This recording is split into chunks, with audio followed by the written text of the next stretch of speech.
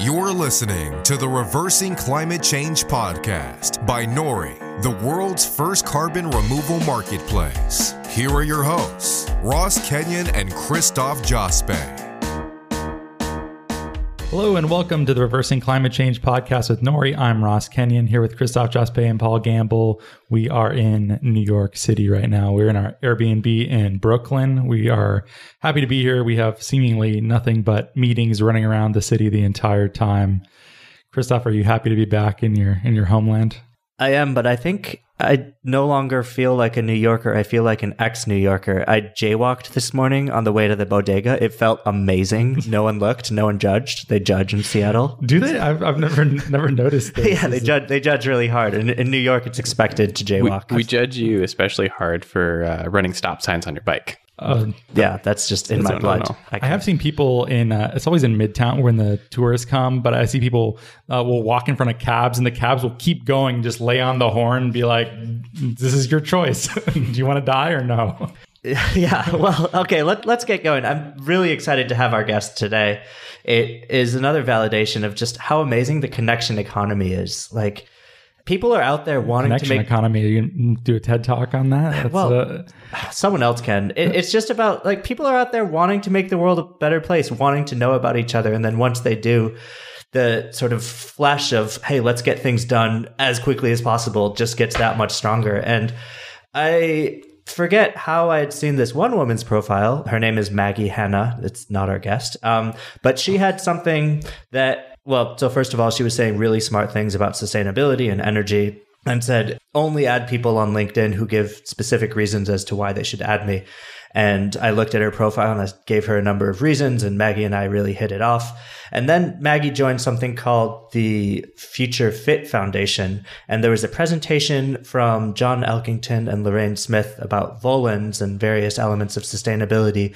And this is a group that they're not the cookie cutter sustainability. They're thinking on the edge and looking at where the world is going. You know, very much the Wayne Gretzky skate to where the puck is, or skate to where the puck is going, not to where the puck is. Right, yeah. And so Maggie connected us to Lorraine, and we were just sort of reminiscing. Both Lorraine and I were getting chills on that call because we were realizing so many of the connections. And so of the many hats that Lorraine wears as an independent consultant, one of them is Volans. I'm sure we'll learn about a number of the other hats as well. Lorraine is also a podcast listener. So again, she knows what she's getting into. Yeah, feel free to lay some more flattery on us. That's welcome. Yeah, I've got it in my hopper here. We don't invite people who would disagree with us. Kidding.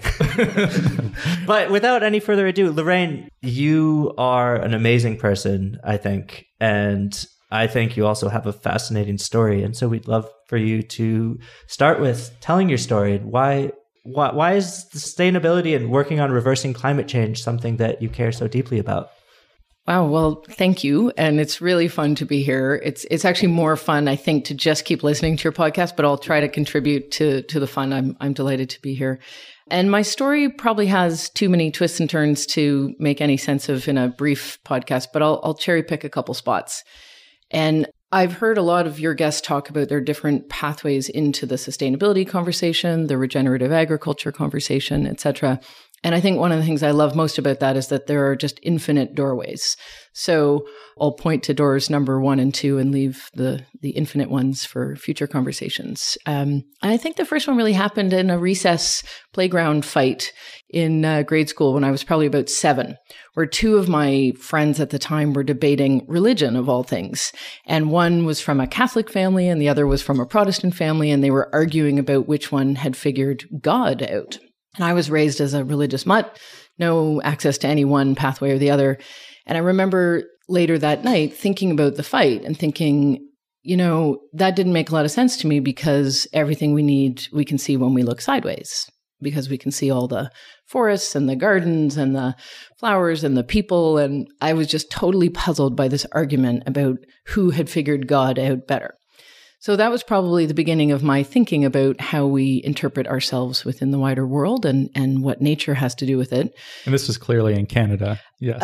It was. I did grow up in Toronto, actually as quite a city mouse, although also lots of access to nature, partly because Toronto's built on 3 beautiful riverbeds. There are 3 rivers that run through Toronto, and I played a lot in the ravines, probably more than would be deemed safe today. But I also spent a lot of time in farmland and in forest land in Northern Ontario.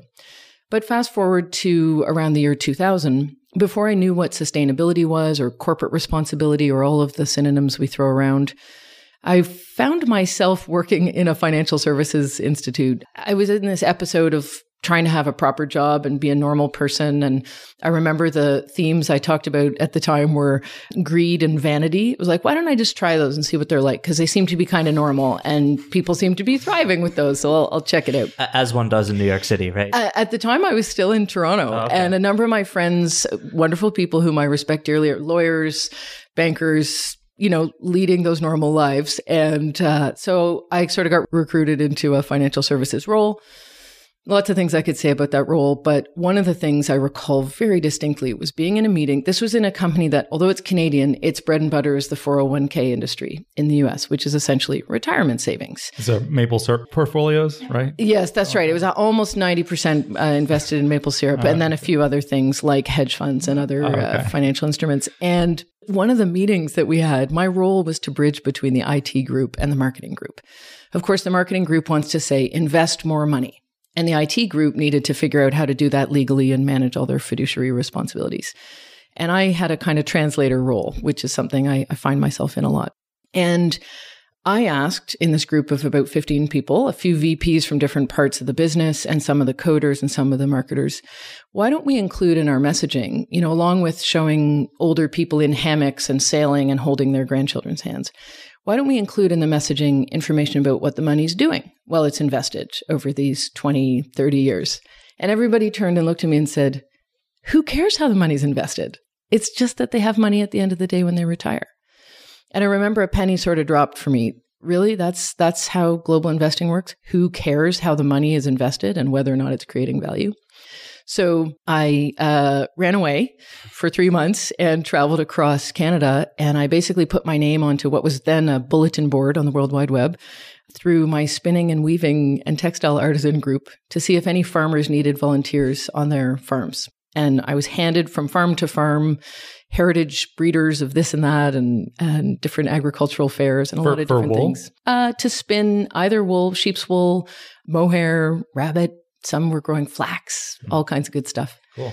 So I learned a lot about farming, about life, about people, about women entrepreneurs. And then when I came back to Toronto, a friend of mine called me and was like, have you spent all your money yet? Do you need a proper job? And the answer was yes and yes. And so I got hired on to work at Canadian Business for Social Responsibility. That was 2004.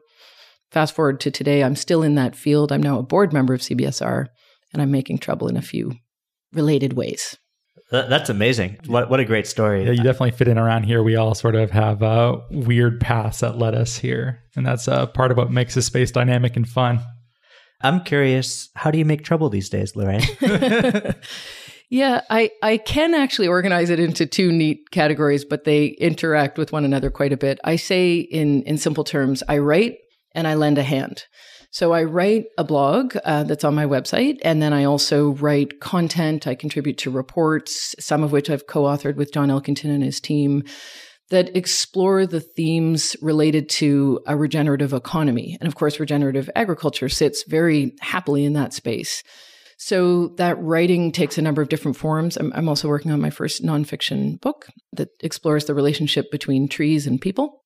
And that writing is something I've been exploring for a very, very long time, long before I knew about this form of making trouble. And the lending a hand part is I contribute to a number of different teams. So Volan's and John Elkington's team based in London is a group that I spend a lot of time working with. I think of them as thought partners and instigators. And I also contribute on a couple other teams or directly to clients. So one quite tied to this agriculture and soil carbon conversation. I sit on the sustainability advisory board of a large forest products company based in Brazil called Fibria.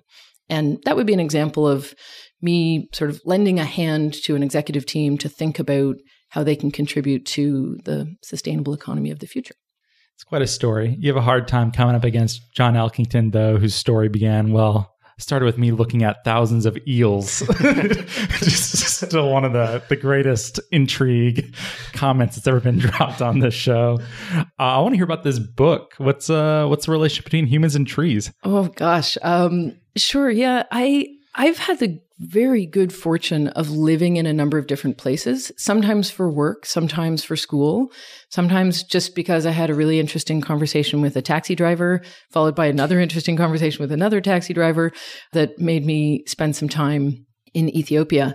And so long ago, I lived in Brazil as a teenager, and then I've gone back a fair bit for work because I speak Portuguese. Were you in Sao Paulo? I was just Did you go to the American school there? No, I was in a regular Brazilian high school.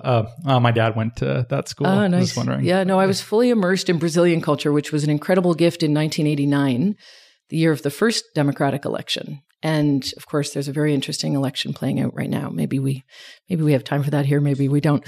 But all to say, living in Brazil, being from Canada, and I've lived in many parts of Canada. I now live in New York. Also spent some time in East Africa, in Ethiopia in a couple episodes. I lived in Germany on exchange as well. And through these periods of my life of almost half a century, I've started to notice a pattern that trees, and I think you could insert nature or biology for trees in all of these sentences I'm about to say, but I'll use trees as a sort of handy, visible proxy. They've been telling us things forever. And it's my interpretation that we've just not been picking up the instruction manual. And the pattern I've noticed is one of essentially mass deforestation. That's not a news headline, but deforestation in a way that's been very subtle and that we have the potential to hear and understand and come back to and basically heal. And I think if we listen to how nature is trying to get things done and get out of its way, we'll do well. So the book is really a series of nonfiction stories. You could call them memoir or travelogue, but each one is me finally getting the message from trees. I worked as a tree planter in Northern Ontario to pay my way through a couple of years of school. And tree planting, I don't know if you guys have ever met any tree planters, but it's a pretty interesting summer job. It's like the lumberjack song from Monty Python. Yes, except all day. And when you're in the north, the day is long. So it starts very early and it ends very late. So you're working 14-hour days, planting a tree every 6 feet. You're carrying those trees and you're physically creating the space to put them in the ground day after day. That core is probably pretty strong, huh? Yeah, well, it was when I was, 19, 20. So, and then other experiences with trees, working with forest products companies in Brazil and listening to the dialogue between the FSC, the Forest Stewardship Council, which seeks to certify forest products with wonderful intentions around economic, social, and environmental measurable impacts. And yet they face the same puzzles we do as humans trying to function. So much more I could say on the book, but it's trying to explore our relationship with trees and come out with a more hopeful set of possibilities for how we can be within the wider world. That's fairly characteristic of your writing too. Whenever I see a new blog post of yours go up, I always take a look. And that's one reason I think that you and Nori have a connection, is that we tend to look for the silver lining or the opportunity there, which is not always that common in the climate change space. I think it's definitely more helpful for generating action and not feeling totally out of control and powerless. Yeah, I actually think that's a really important point. And I didn't say in my answer to how I make trouble, but I'll add it in here.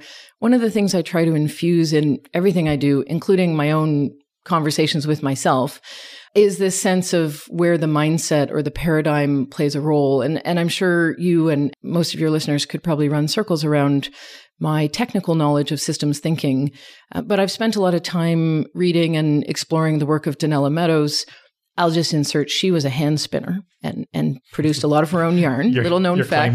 Well, and if you've ever spun yarn, you'll quickly see that it's a form of systems thinking and integration that kind of manifests in a way that's kind of neat. But all to say, I think that the notion of the silver lining comes from a mindset or a paradigm approach where, and I have some kind of awkward conversations with my so-called environmentalist peers where I get the intention, I want a better world. I'm pretty sure everyone I meet wants a better world, but what do we mean by that?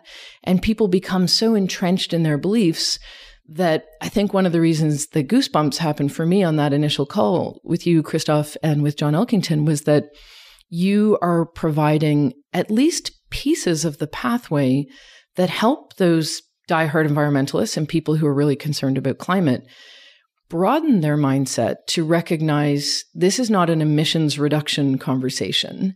This is not an energy transition conversation. This is not a coal is evil conversation. This is a conversation about realigning our industrial value chains and our human interactions with a natural process that has been underway and evolving for 3.8 billion years. You articulate it slightly differently, I think, in the Nori universe, but you offer a financial mechanism and a conversation that helps reorient that narrative. So I think it's more than a silver lining. I think it's a functional lining, and I'm kind of excited about that. That's great. And thanks for all the nice things that we're forcing you to say about Nori on the air. No forcing whatsoever. I was trying to think of a way to extend that metaphor. Of course. You know how we do it. Right? I know. I think we found each other in a metaphorical space, so I'm happy to keep playing there. Yeah, well, it's kind of like we've got this lining around this small little piece of yarn or whatever, but we have to make it so much bigger and so much more inclusive. I got to teach you guys to spin, because then you'll know where to go with those metaphors. I think when I was a kid, I remember doing the latch hook. Oh, nice. Rug hooking. Yeah. I remember. I don't think I did much beyond that, though. Do you do it with like the knitting with the needles? Well, I've got some knitting off to the side there. We can check it out a little later, but knitting is essentially just creating a continuous knot. And if you take a look at the spelling, you see there's an interesting little clue in knitting and knotting. Let's go there some other time. Although I will say it's a physical manifestation of taking something that has no integrity and giving it strength. So I'd like to go in a different direction other than knitting, but perhaps the weaving that you do in the boardrooms is relevant here. You're working with companies sometimes which have been demonized. We'd look at deforestation as a major cause for climate change, and forestry companies can be the quote unquote bad guys, but they're not necessarily the bad guys per se. And so I'm curious, the experience that you find when you're in boardrooms and convincing people who have always sort of seen the world in one way, and you're just trying to squeeze them to see it in a slightly different way that might actually impact their bottom line in a beneficial way, and most certainly impact the environmental bottom line. What do you see working most effectively, and what do you see not working? Yeah, that's a really good bundle of questions, and I'm going to turn some of them around, and with respect, I'm going to challenge some of the mindset that brings those questions forward, because I've had a lot of sort of ahas going through my work over the years with forest products companies. So where to start there? First, I'll just say, it's my personal belief that I can't convince anyone of anything. So as soon as the word convince is part of the project, I accept defeat and I stop that pathway. Likewise, it's very difficult to convince me of something. I've changed things, and I've spent a fair bit of time and done a bit of writing exploring why have I changed things. But it's pretty much never because somebody sat me down and convinced me. So when I am in the privileged position of being paid to share what I think with somebody who works internally at a company or a group of people or executives or other stakeholders, I first try to understand what the current circumstances are. And so in the case of this company that I do a fair bit of work with and have known for a number of years, so hopefully I'm not telling tales out of school, and Fibria is incredibly transparent about what they do. I think we quickly see that what the man on the street or even the deeply knowledgeable climate professionals that I spend time speaking with don't realize is a forest products company from Brazil is not cutting rainforests. They're not deforesting. In fact, unlike a lot of parts of the world, say Texas, no offense, Texas, companies in Brazil are required to protect almost a third of their land as native forest. Imagine telling a Texan rancher, you need to put aside a third of your land for native forest. That would be a sort of non-starter conversation. In Brazil, it is legally required and upheld, and certainly upheld by publicly listed companies who are, carefully regulated and very public about what they do. So to begin with, Fibria and all of its forest products company peers in Brazil are not deforesting. It's just a basic reality. What are they doing? They're growing trees on plantations. So that is a monospecies conversation. It's a lot more similar to soy production or corn production. I call it slow growing corn. They're closer to agriculture companies than than the lumberjacks of yesterday. But they have a very interesting conversation that I think there's a future opportunity. And this is where our conversations tend to hover. It's why when they asked me to join their advisory board, I said, can I be me? Because I'm a bit weird and I'm going to say some things that maybe don't show up in every conversation. I'm going to talk about biomimicry. I'm going to talk about regenerative agriculture. I'm going to talk about why creating shared value doesn't mean giving permission to communities to have rights. It means the knowledge is in your communities. They know the forests, they know the soil, they know the hydrological cycles better than anyone. That's where the value is. So it isn't about allowing them to function. It's about enabling them to thrive. And maybe you'll generate some value through that. So I'm not really convincing anybody of anything, but I'm maybe a bit of a spore-based actor within a corporation where I'm trying to sort of sneeze a few spores onto people. And some You're worse than Christoph. That's why I like you guys. Some will take purchase and evolve. Some may just, cause infections and harm. But I do think it's important, and I mean this with all sincerity and respect and challenging myself as well, that we check our assumptions at the door, that we let go of Brazil Forest Company deforestation, and we try to understand what is the status of deforestation in Brazil right now, and how does it relate to that of Indonesia, which is also globally relevant and very different. And by the way, how does that relate to Canada or the United States? And the simplest pattern, which I learned in my travels and which I seek to express through some of my writing, is that the biggest difference is we just deforested a long time ago. So like we're sitting on one big deforested patch right now, and we don't call this deforestation, but we're pretty quick to, retweet memes that trash a company tied to deforestation in their supply chain without understanding, the house you own that you're generating personal equity from, that you're proud of and good for you, is part of a deforestation supply chain. But come on, you're shattering my sense of. No, you're absolutely right. I looked at a picture the other day of Seattle in 1880, and I saw some of the old growth trees, very few, still standing there, over 200 feet tall. But, they're all gone. Like in Seattle proper? In Seattle proper, right. And it was quite interesting just to think, we used to have enormous forests in the Pacific Northwest, and they're all gone because we deforested and we built cities with them that burned down, and then we built them again. So great, more lumber. Right. And I don't mean to disparage progress or homeownership or urban development. I mean simply to cast light on my understanding of reality. And one of the other things I do in Making Trouble, and a lot of this has come from listening and learning to your guests and interacting with, I think, people who are doing great things in the regenerative ag space. And so I bring this into my little spore sneezing events.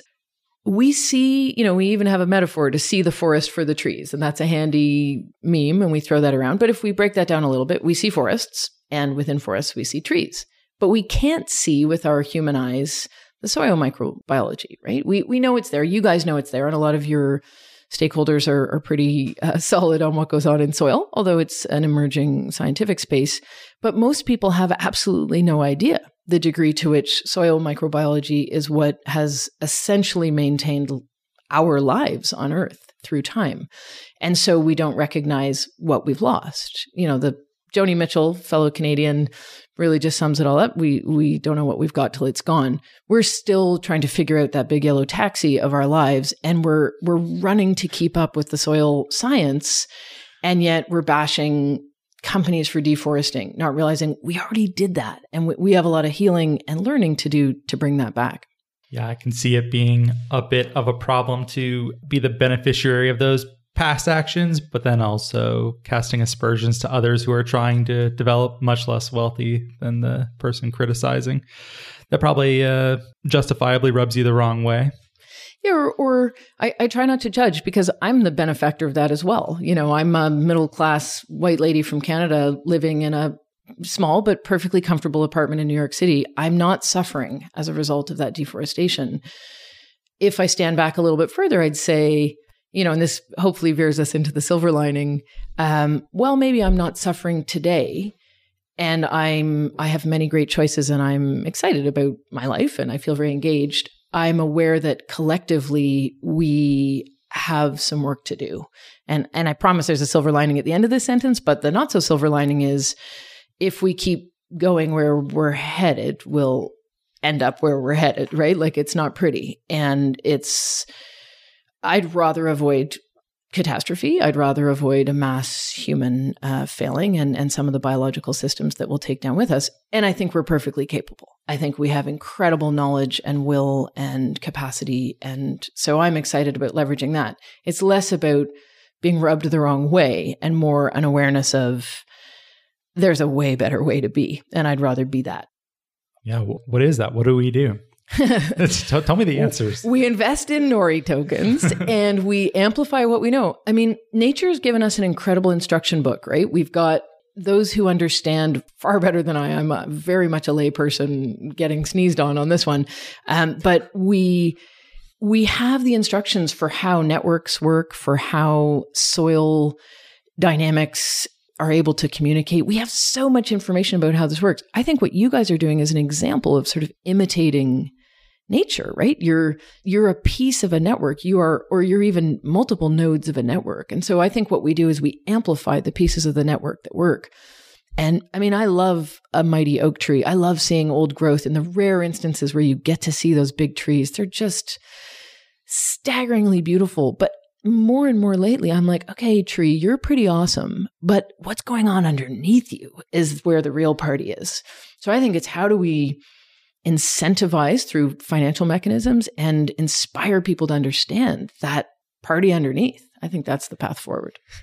I've heard people all describe it as the underground economy. I like, what is it, the party underneath? Yeah, that's where the action is. That's where all the information is being transferred and the carbon's being exchanged. And they're talking to each other. And it's really crazy to think about the web of interconnectivity and the way that the mycorrhizal fungi are sort of...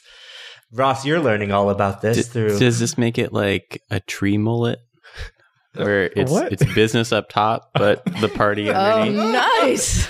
Paul for the win. Yes, it does. Well done. Well, we're sort of burying the lead a little bit. I think there's an exciting announcement that I'd like to put on the air. You know, Nori has done webinars on our own, and that has had some success, and we've shared some knowledge, but I just got off the phone with one of your colleagues who gave me permission to say this. So Nori and Volans will be working together to help share knowledge about much of what we're talking about in the new carbon economy, in the carbon drawdown economy, and like how might all this work and how can we educate and share knowledge so that the world is even more interconnected and has the agency to do something and really create change. So that makes me excited. I kind of want to put it back to you in terms of you're a change maker, whether you like it or not, Lorraine. You're a troublemaker, but you're really a change maker. And you're totally right to call me out and say, no, it's not about convincing.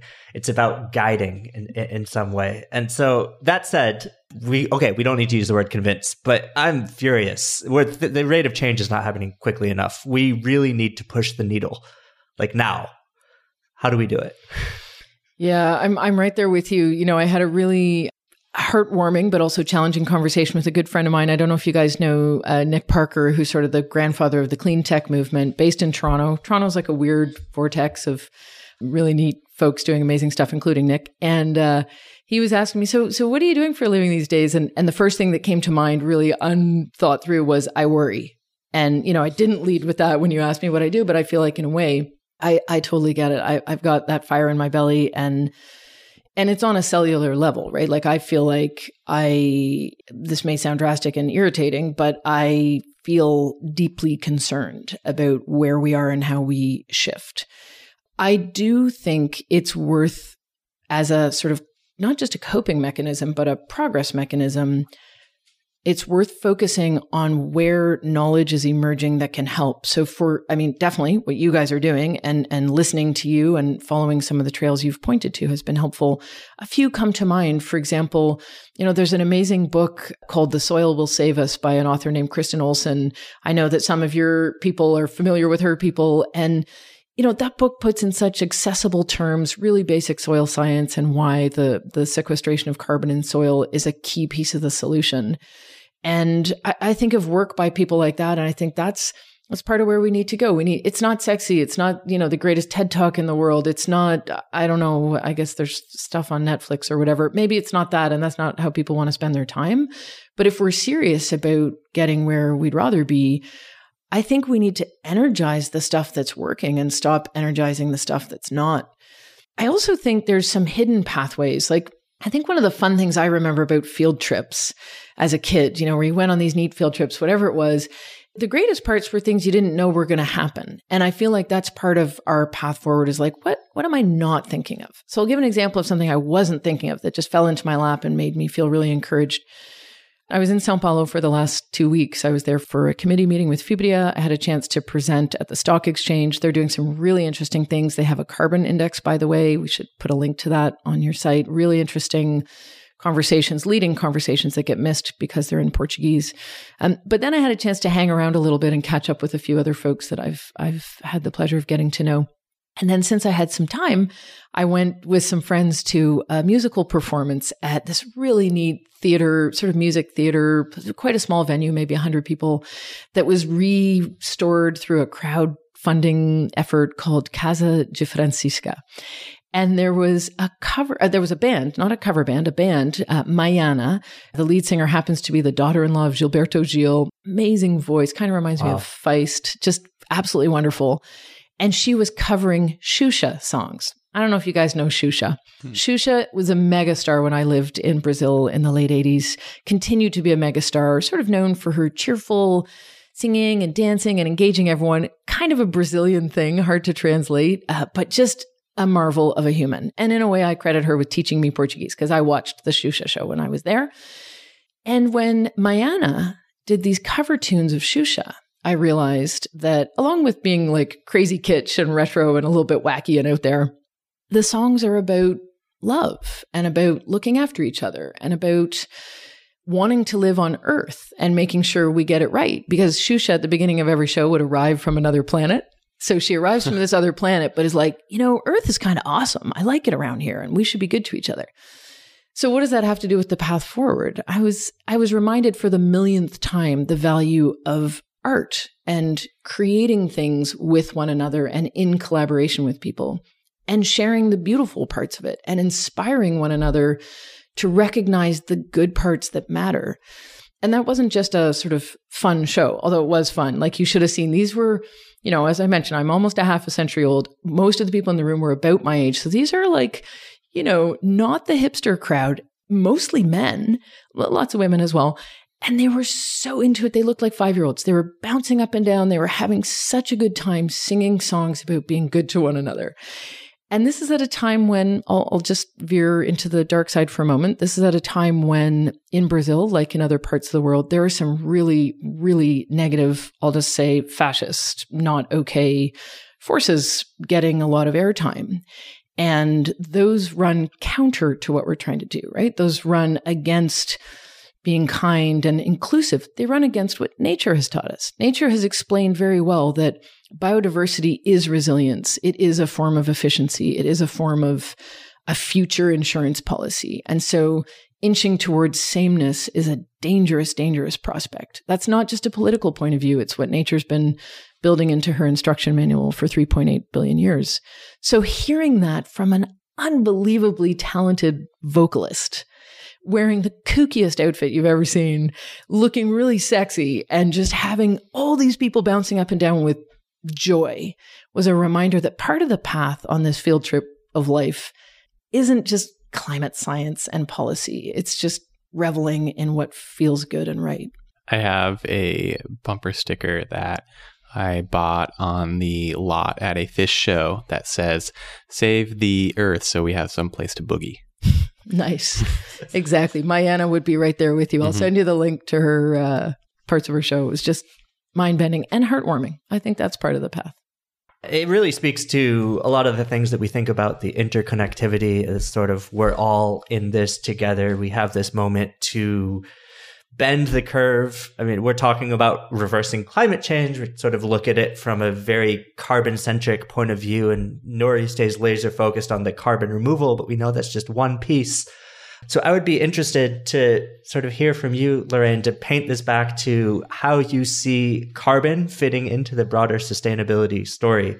And specifically, because we know Nori is just one piece of it. And obviously, we're not hubristic enough to say we're reversing climate change alone. No, we're just trying to push along in this direction by starting a new market. So how do you see kind of the whole carbon story fitting together?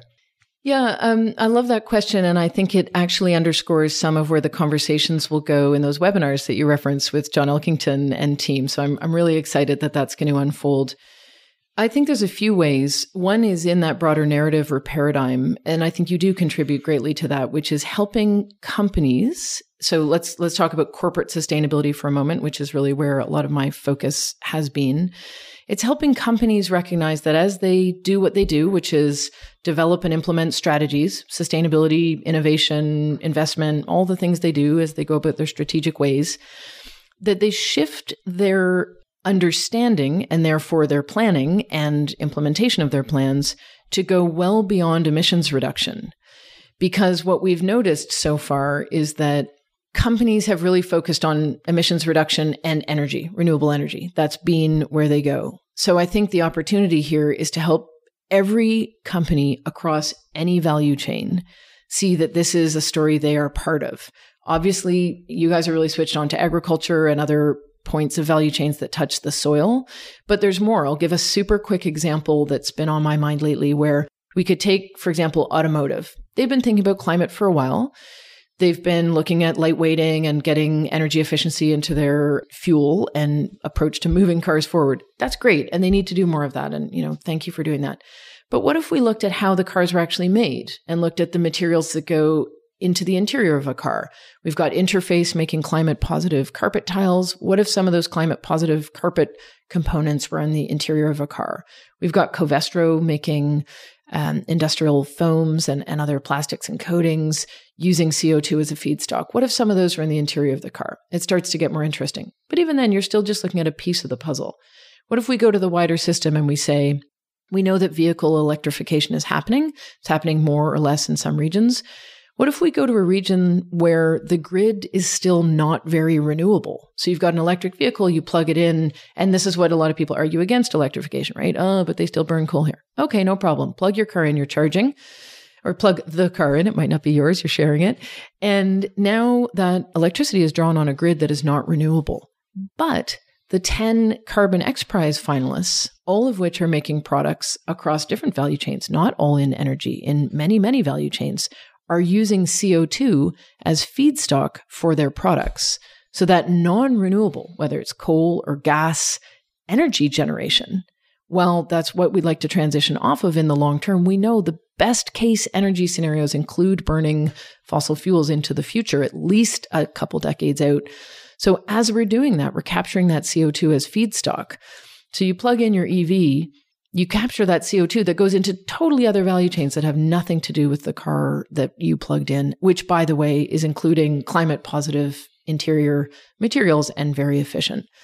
I think those kinds of system shifts that touch multiple value chains, that draw on emergent technologies, that rethink how we understood that waste CO2, that recognize the opportunities in many, many different ways, and by the way, have the potential to be highly commercially viable. I think that's how we shift and stop talking about emissions reduction only within the corporate strategy context. Yeah, the Norway term around here that you've heard a million times by now is more shots on goal. I think it's important that we have lots of different things going on. We get hung up sometimes with monetizing ecosystem services. Sometimes if you isolate one variable in this complex system, you could overdo it too much. And we like carbon removal because it is relatively simple. But if you think about the entire climate space and activism and economics that make it up, it's also a very complex ecosystem. And we do need all these different projects going on. There's also a line, I think John Stuart Mill has it in On Liberty. He says something like, there's always a party of order and a party of progress. And if you only had one of them, they would just run, like, it would either be pure status quo or it'd be like total Jacobin French Revolution style, do everything from scratch. You need both of them in relationship to temper the worst elements of the other. So even sometimes if we're criticizing people that we don't necessarily like their approach to climate change, in a weird way, I'm almost grateful that they exist no matter what. Just for the example, feel free. That was a tenuous one, but I wonder if you agree. That was beautiful, Ross. And I think, Lorraine, if you want to respond. Yeah, you've touched on the language point and in interesting ways. I know we don't have all the time in the world, so I'll try to bundle this one and put a bow on it. You referenced an author whose work I'm not familiar with, talking about order and progress. And that is eerily relevant to the conversation today. Those two words, translated in Portuguese, are the current official flag of Brazil. Yeah, Ordem e Progresso. Exactly. Like that, yeah. And if you're bored and looking for reading, my most recent blog post redrew the Brazilian flag. And what I did was, I've been having a lot of fun with Google Translate. It's really fun. You can put a word in and translate it, but then you can see alternative translations. And some of them are just helpful synonyms and some of them verge on absurd. That's a whole other fun conversation. But if you just take some time and think of a synonym for order, one of them is sequence. And another synonym for progress is evolution. And so I redrew the flag to think about sequence and evolution, which to me is just a reinterpretation of what nature is doing all the time. It's sequencing our evolution. We may or may not understand it. We may or may not like it or benefit from it. I just throw that out there because it's quite interesting. You referenced order and progress. But more importantly, I believe language is important. I think there's a reason to explore and test why different terms work or how to improve a narrative with better language. The folks at Carbon X Prize released a really interesting report during Climate Week the other day around the language of carbon and exploring, carbon removal versus circular carbon, et cetera. So good things to hone in on there. But 2 points I want to make on this that I remind myself, and I try to do so respectfully when I hear people demanding a certain form of language, which comes up more than I would like in our field, and I'm not sure it's always useful. The first is that there is not going to be one phrase because we don't all speak the same language. Like, even if we all decided carbon removal is the one, guess what? It doesn't mean anything in Mandarin or Portuguese. So, get over ourselves, North American white people speaking English. There's a whole big world out there and they don't all speak English. So we're not going to find the right phrase. We don't need the right phrase. Reminder, nature loves diversity.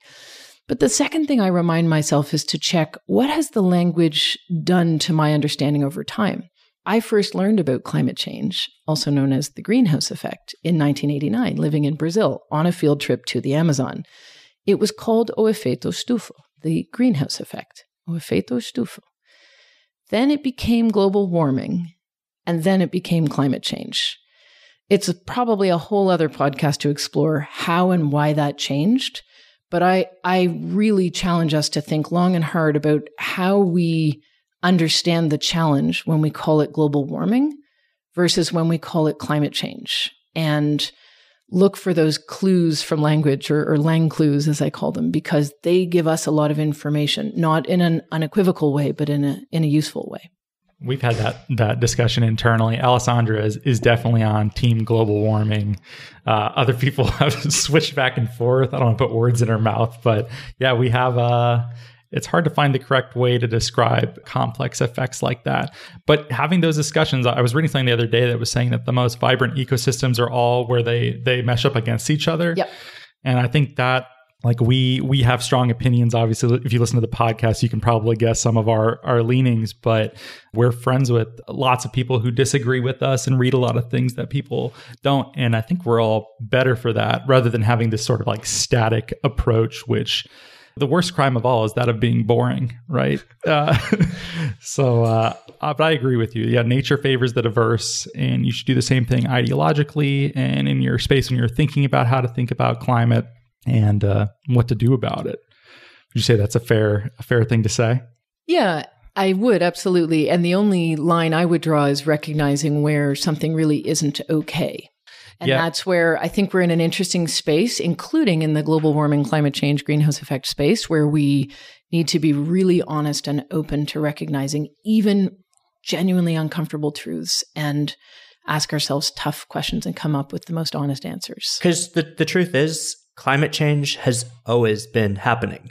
It's anthropogenic climate change that is part of the problem, right? The climate's always been changing, and that's okay. And, if we kind of think about what was the first climate change, well, it was when this wonderful chemical reaction, photosynthesis, occurred. That changed the climate in a dramatic way. And then you kind of go back and there was a great oxidation event, which killed off the majority of life on Earth. And all of these climate changes are things that are beyond our control. But now we're having this global awakening, us being humans, that we are causing it. And now that we have this recognition, it's kind of this collective conversation we're all having. Well, what do we do about it? And there's no one right solution. It's kind of yes, and all of the above. Let's move as quickly as possible. That said, we certainly have our biases about easier ways to cooperate and make things happen. Yeah, and obviously there should be a line. This came up on the podcast with John Elkington too, where I was like, I love Volan's approach where you're trying to show them a better way of doing things, these big corporations. You don't necessarily want to be harming the planet. It's like, well, yes, but you can't just give them a free pass. Sometimes you also need to be ready to criticize, even publicly. And like being open to other ideas or having a diverse set of ideas does not mean that you give everyone a free pass. You shouldn't be, so open-minded your brain falls out, as the old joke goes. But we should do another one of these because there's literally too much content. It's bursting out of the seams. Our brains are falling out. No, it's being hemmed in, and I was trying to do a little knitting thing. I couldn't. I don't know. Offline, I'll get you guys knitting and spinning, and then you'll be able to go there really easily. It's just rife with metaphors. We'll be the tech company with a knitting room. Gandhi had all his people spin every day. Every day? That's amazing. Yeah, well, this has been a lot of fun. I look forward to the next time we have you back on and to all the collaborations between Nori and Volans and the broader community that wants to reverse climate change. It's been a pleasure. Thank you very much, guys. Thank you.